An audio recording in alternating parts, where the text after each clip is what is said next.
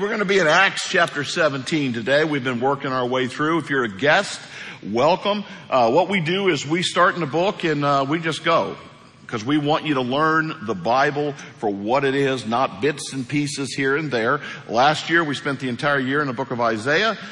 This year we're in the book of Acts. Starting in January, we're going to do the book of Genesis. So our goal is to make people deep and strong in the Word of God. And here's my ultimate statement that I want you to go home with today. You can sleep through everything else I say, but people want to talk to me about the will of God, what the will of God is in my life. It's not the will of God if it goes against the Word of God. Say that with me. It's not the will of God if it goes against the Word of God. And there's so many people saying, well, I don't understand. I don't understand. Well, you're doing this and God told you to do this. You should be doing this, but instead you're doing this. And we wonder why we don't get the results we want. If it's not the will of God, it's not the Word of God. If you want to be blessed, then you know the Word and you stick to the faithfulness of the Word. Now, let me ask you this question before we get started.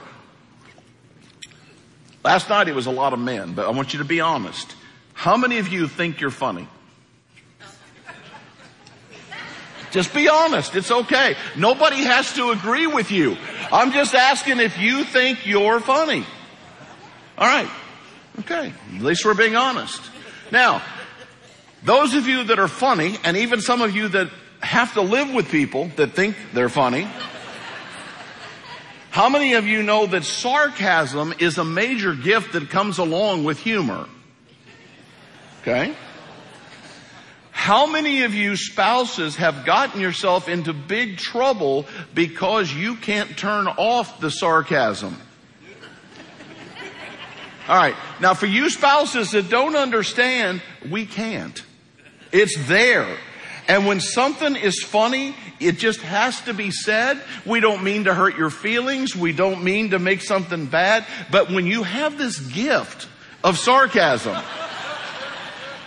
it just comes out. So, I mean, my wife and I are laying in bed the night. It's 2 a.m. and I roll over and accidentally pull off the covers. Not on purpose. Just accidentally, right? And she was not pleased. And 2 a.m. and she shared with me her displeasure.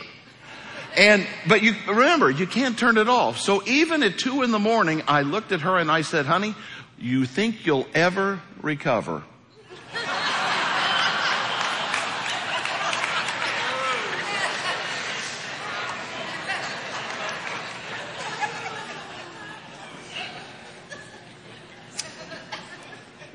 Where were we? Oh, yeah. You're in church, Joe. Okay. All right. Acts 17. Stand with me out of respect for God's Word. The story here is that Paul and Silas end up now in a city called Thessalonica.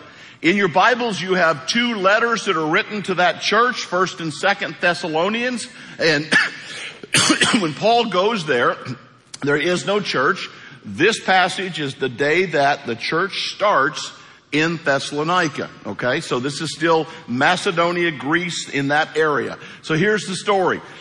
When they passed through Amphipolis and Apollonia, they came to Thessalonica, where there was a Jewish synagogue. As his custom was, Paul went into the synagogue, and on 3 Sabbath days he reasoned with them from the Scriptures, explaining and proving that Christ had to suffer and rise from the dead. This Jesus I'm proclaiming to you is the Christ, the anointed one, the Messiah.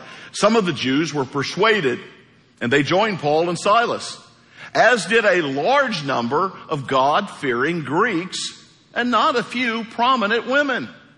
But the Jews were jealous, so they rounded up some bad characters. Now I want you to remember that phrase because you're going to need that at the very end of the message today. Bad characters. Say that. Bad characters. You're going to like me when I get to that. From the marketplace. Formed a mob and started a riot in the city. They rushed into Jason's house in search of Paul and Silas in order to bring them out to the crowd. But when they did not find them, they dragged Jason and some other brothers before the city officials, shouting, "These men who have caused trouble all over the world have now come here, And Jason has welcomed them into his house. They are all defying Caesar's decrees, saying that there's another king, one called Jesus. When they heard this, the crowd and the city officials were thrown into turmoil. Then they made Jason and the others post bond, and they let them go. All right, you can be seated. It'd be real easy to skip over this section. But yet there's so much here because the line that is used in this is used many times when it talks about Christians. It says those people who have turned the world upside down have now come to our city. Now that's the question. Now we're not here to cause trouble. That's not what the church does. But turn the world upside down means that they've been confronted with all their pagan gods, all their false gods, and every city they go to, there ends up being this whole new sect of people that are now followers of Christ. And now they've come to Thessalonica. Now this city is very ancient. Here is the Arch of Galerius, which is there today. Built in the 3rd century. It wasn't there when Paul was there, but I show you that to let you know that it has always been a very large, powerful Roman city. All right. So if you want to look that up, you can just get a little bit of the feel of the history. But Paul goes to town, and the first thing he does is what he does in every city. He goes where? To the synagogue. Because these are the people who know the Word of God. Now you have to remember this. All right, the people who are the least educated and the least capable have memorized Genesis, Exodus, Leviticus, Numbers, and Deuteronomy. Not the words, the books. Not the names of the books, all of it. Most of the people in the synagogue would have memorized Genesis to Malachi, the entire Old Testament. They would have known it by heart. So Paul goes in and he says, let me explain to you from Scripture. Now, there's a couple things going on here. Number one, there's a lot of books in the world. How do we know our book is true? Well, the Bible claims to be inerrant, without mistakes. God inspired. That's Psalm 19, verse 7. There's that verse. At 2 Timothy 3, 16 and 17. Now, that's self-statements, but again, if you're God, do you make a self-statement about your book that says it's perfect if you can't back that up? Now, I see all over Facebook, I see people saying, how stupid can you Christian people be? Your book is full of errors. But when you ask, well, why don't you give me one of those errors and let's discuss it? They never have one. They just say, well, how dumb do you have to be? Or they want to point out something like, Noah, or, well, you can't prove that. I think I could, but you can't go back in time. But find a historical mistake in the Bible. If we're going to talk about mistakes, then let's talk about it. Now, all the other books that you would look at have plenty of mistakes. Whether it's the Muslims, the Hindus, the Book of Mormon, anything like that, it doesn't take, a grade school child can find the mistakes in those texts. You and I have the Holy Word of God. Now, do you believe that? Well, the answer to that question right there is going to tell me everything. It doesn't tell me, it tells God everything. It tells me how I'm going to live sexually, tells me how I'm going to treat my wife, tells me how I'm going to talk, tells me what I'm going to do with my life and my money. The answer to that question, if I believe the Bible is the Word of God, then it's going to change how I live. Paul uses the Word to bring people to Jesus. Well, what would he have done?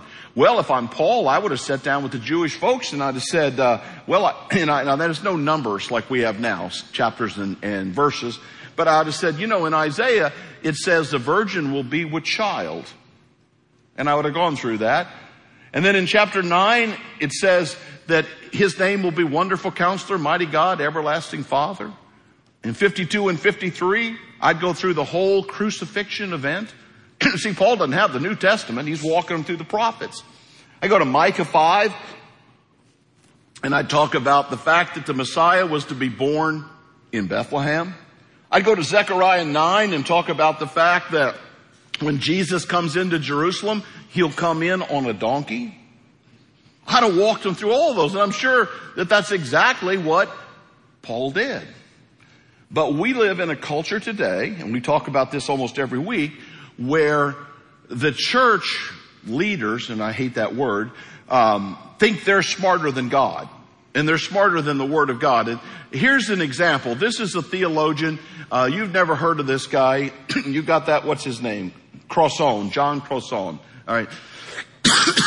This guy is a big-time theologian, and he's so smart he doesn't need God. But here's what he says, just to show you his brilliance. My point, once again, is not that the ancient people told literal stories. So you can't believe Noah, Adam and Eve, Moses, and we are now smart enough to take them symbolically.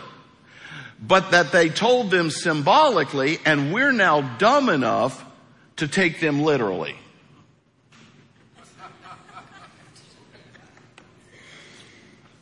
That's what passes for theology in our time. But the Bible's very clear. The Bible is God's inerrant word. I'm sorry, read the story of Adam and Eve, read the story of Noah, read the story of Job. There's not one thing in any of those stories that would lead you to believe that those are not historical events. And in many cases, we have historical data and archaeological data to back those things up. Now, I normally do not read to people. I don't like to be read to myself, but this is such a good story that I'm going to read it to you. So just bear with me.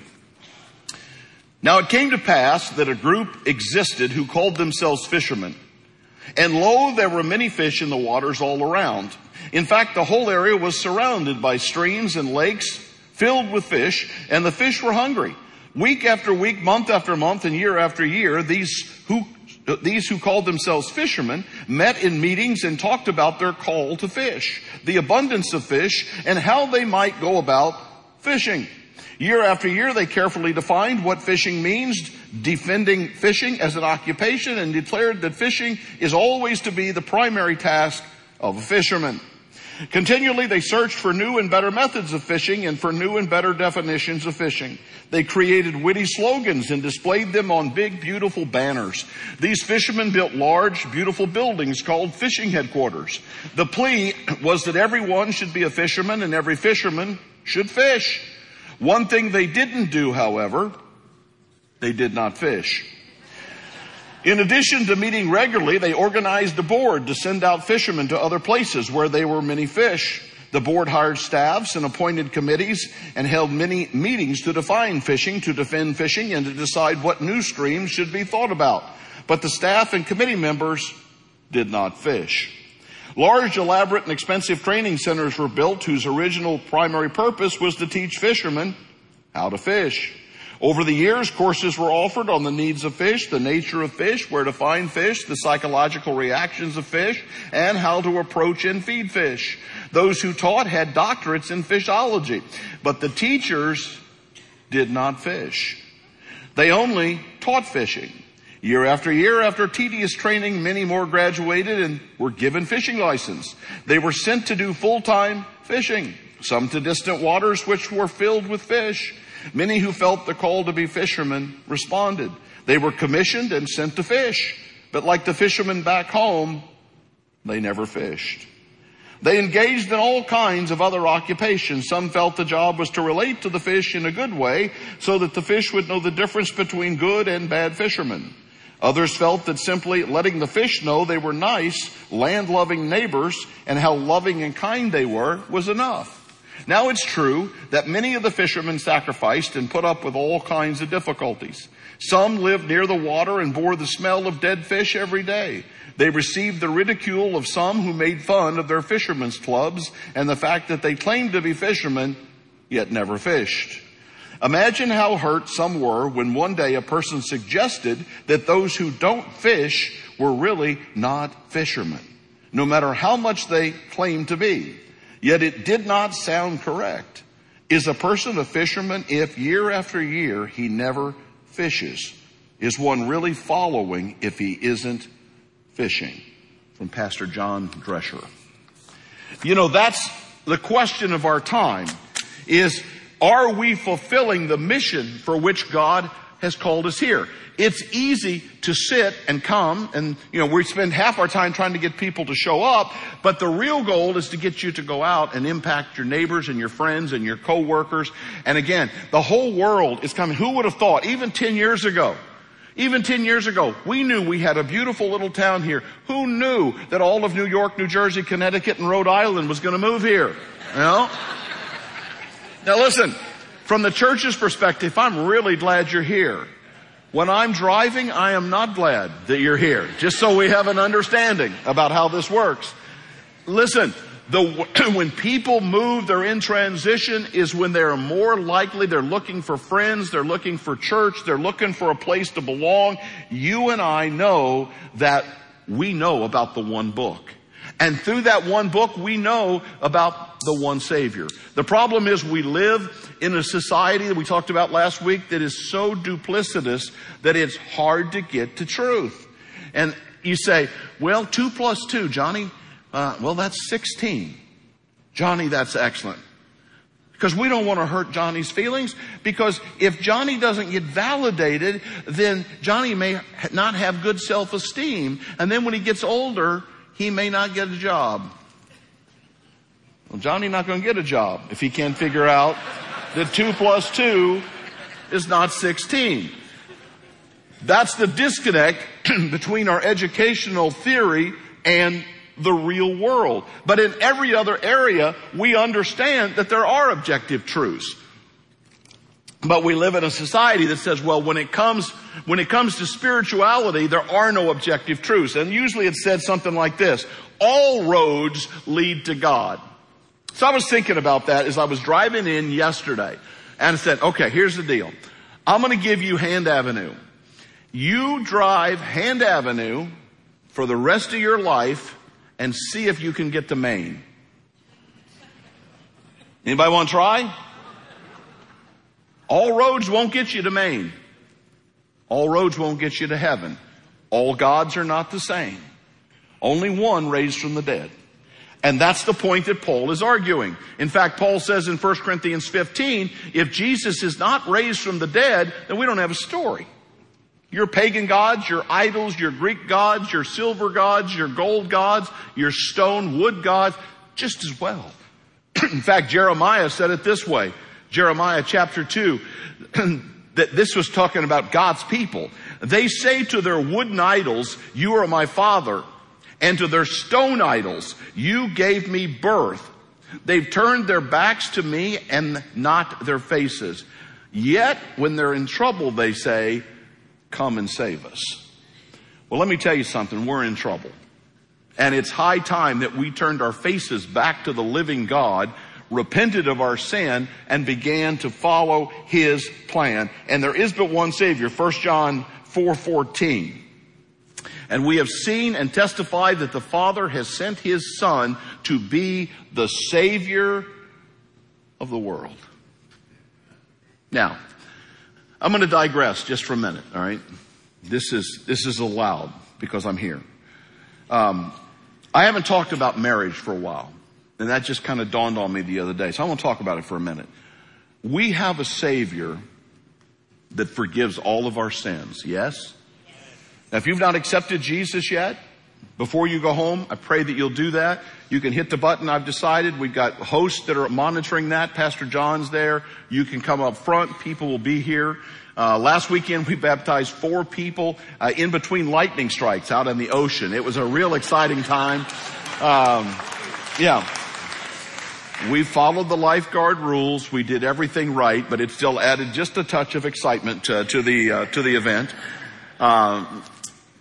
But maybe this is your opportunity. See, that's what Paul is there to convince them about the fact that there is a Savior and you need Him desperately. That you and I need to turn to Him. But if Jesus is who you say He is, if that book is what you say it is, it's the one holy book, it's the inspired Word of God, it is truth, there's one Savior. Is He big enough to fix your marriage? Maybe it's time to give it another shot. Maybe it's time to get to counseling. We prayed last night And we pray something similar to this every Saturday night when we're all together, the worship team and the tech team. That God, if we all gather for this service and just one person finds Jesus, it was worth all the effort. If one marriage gets saved or spared, it's worth it. If one child that somebody came in was thinking about aborting and that child gets spared, then we've won. That's the entire point.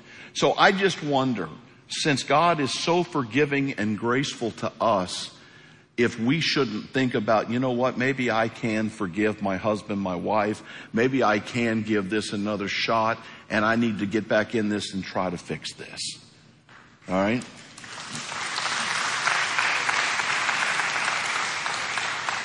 Then the last thing he talks about is one king. This is the one that gets him in trouble. So he's talking about the fact that there is this Jesus, and he is the King of Kings. He is the Lord of Lords, that every knee will bow before Jesus Christ. Well, in Roman culture, there's only one king, and that's Caesar. And so that's where they decide to go get Paul. Now, remember what I told you, the two key words, what were they? Bad characters. Okay. Feel free to do your homework. Okay. It's a terrible translation in English. They didn't exactly know what to do with it.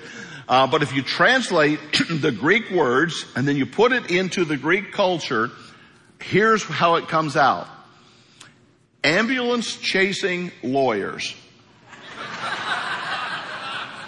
I'm telling you the truth. I'm telling you the truth. Feel free to look it up. All right.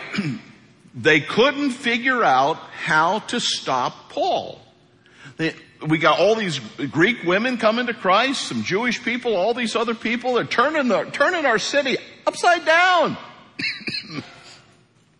So they went to these basers. They went to these guys that were a little less scrupulous. And what did they do? They got the crowds riled up. They don't even know why they're mad, but they get them all riled up, and they start trying to attack Paul, and they go to Jason's house. Now, we haven't even talked about Jason. He's the key player here. Jason's Paul's cousin. And when Paul goes to this place, Paul stays with his cousin who's a believer. So basically what they do is they go and steal all of Paul's stuff, all of Jason's stuff. They make them post bond. They don't have anything. How do we know that? Because they went to the judge, and the judge says, get this out of here. This is no case worth bringing to me. But that didn't stop the ambulance chasers from bringing the problem in. See, the culture really hasn't changed. There's always people out there ready to cause trouble. There's always ready. You can always create a mob or a riot for just about anything that you want to cause one for. And that's kind of been the story of Christianity through history. But in the midst of that, God keeps bringing to Christ people over and over and over again. And it never deters Paul. He just stays at it. And I think here's Paul's key. He talk about keep standing. Look at this. Let's go through these real quick. There we go. Keep standing when everyone else wants to sit the next one out. Continue dreaming when everyone else is satisfied with the status quo. Remain steadfast to a vision when critics want to derail the course. Display strength during times of chaos. Choose to move forward when everyone else is retreating. Follow through when everyone else is stalling. Stay positive when everyone else around you is in a pity party. Pretty good advice. And that's kind of how Paul was. This happens to him over and over again, city to city to city. Even his cousin, he knows they're going to bring out the worst in the culture to come after him, and yet he keeps telling people about the grace of Jesus. They turned the city upside down. It's a great story. Let me finish with this. If you remember back to the Kentucky Derby, there was a horse named Rich Strike. Horse wasn't even in the race.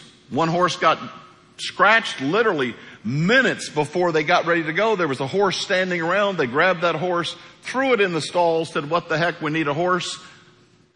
80-1. And the horse wins the Kentucky Derby. 80-1. Yeah. Now, here's the truth. In this room, most of us are 80-1. If somebody would have said, hey, what do you think his chances are? What do you think her chances are? Maybe we wouldn't even have got that good of odds. But if you're new here, maybe it's your first time and you're looking around and you're thinking, man, these people have got it going on. These people are all probably 2-1 bets. No. We're all long shots. There's not a one of us in this room that you would have bet on and said, yeah, these people are going to be godly people. These are people that are going to help change the world. We're all long shots. That's why Jesus came and died for all of us. So if you're new to this, don't worry about where you're from. Don't worry if you're like, well, it's a long shot that I even showed up today. You know what? Not a surprise to God. And God takes long shots and makes them winners every single day. All right?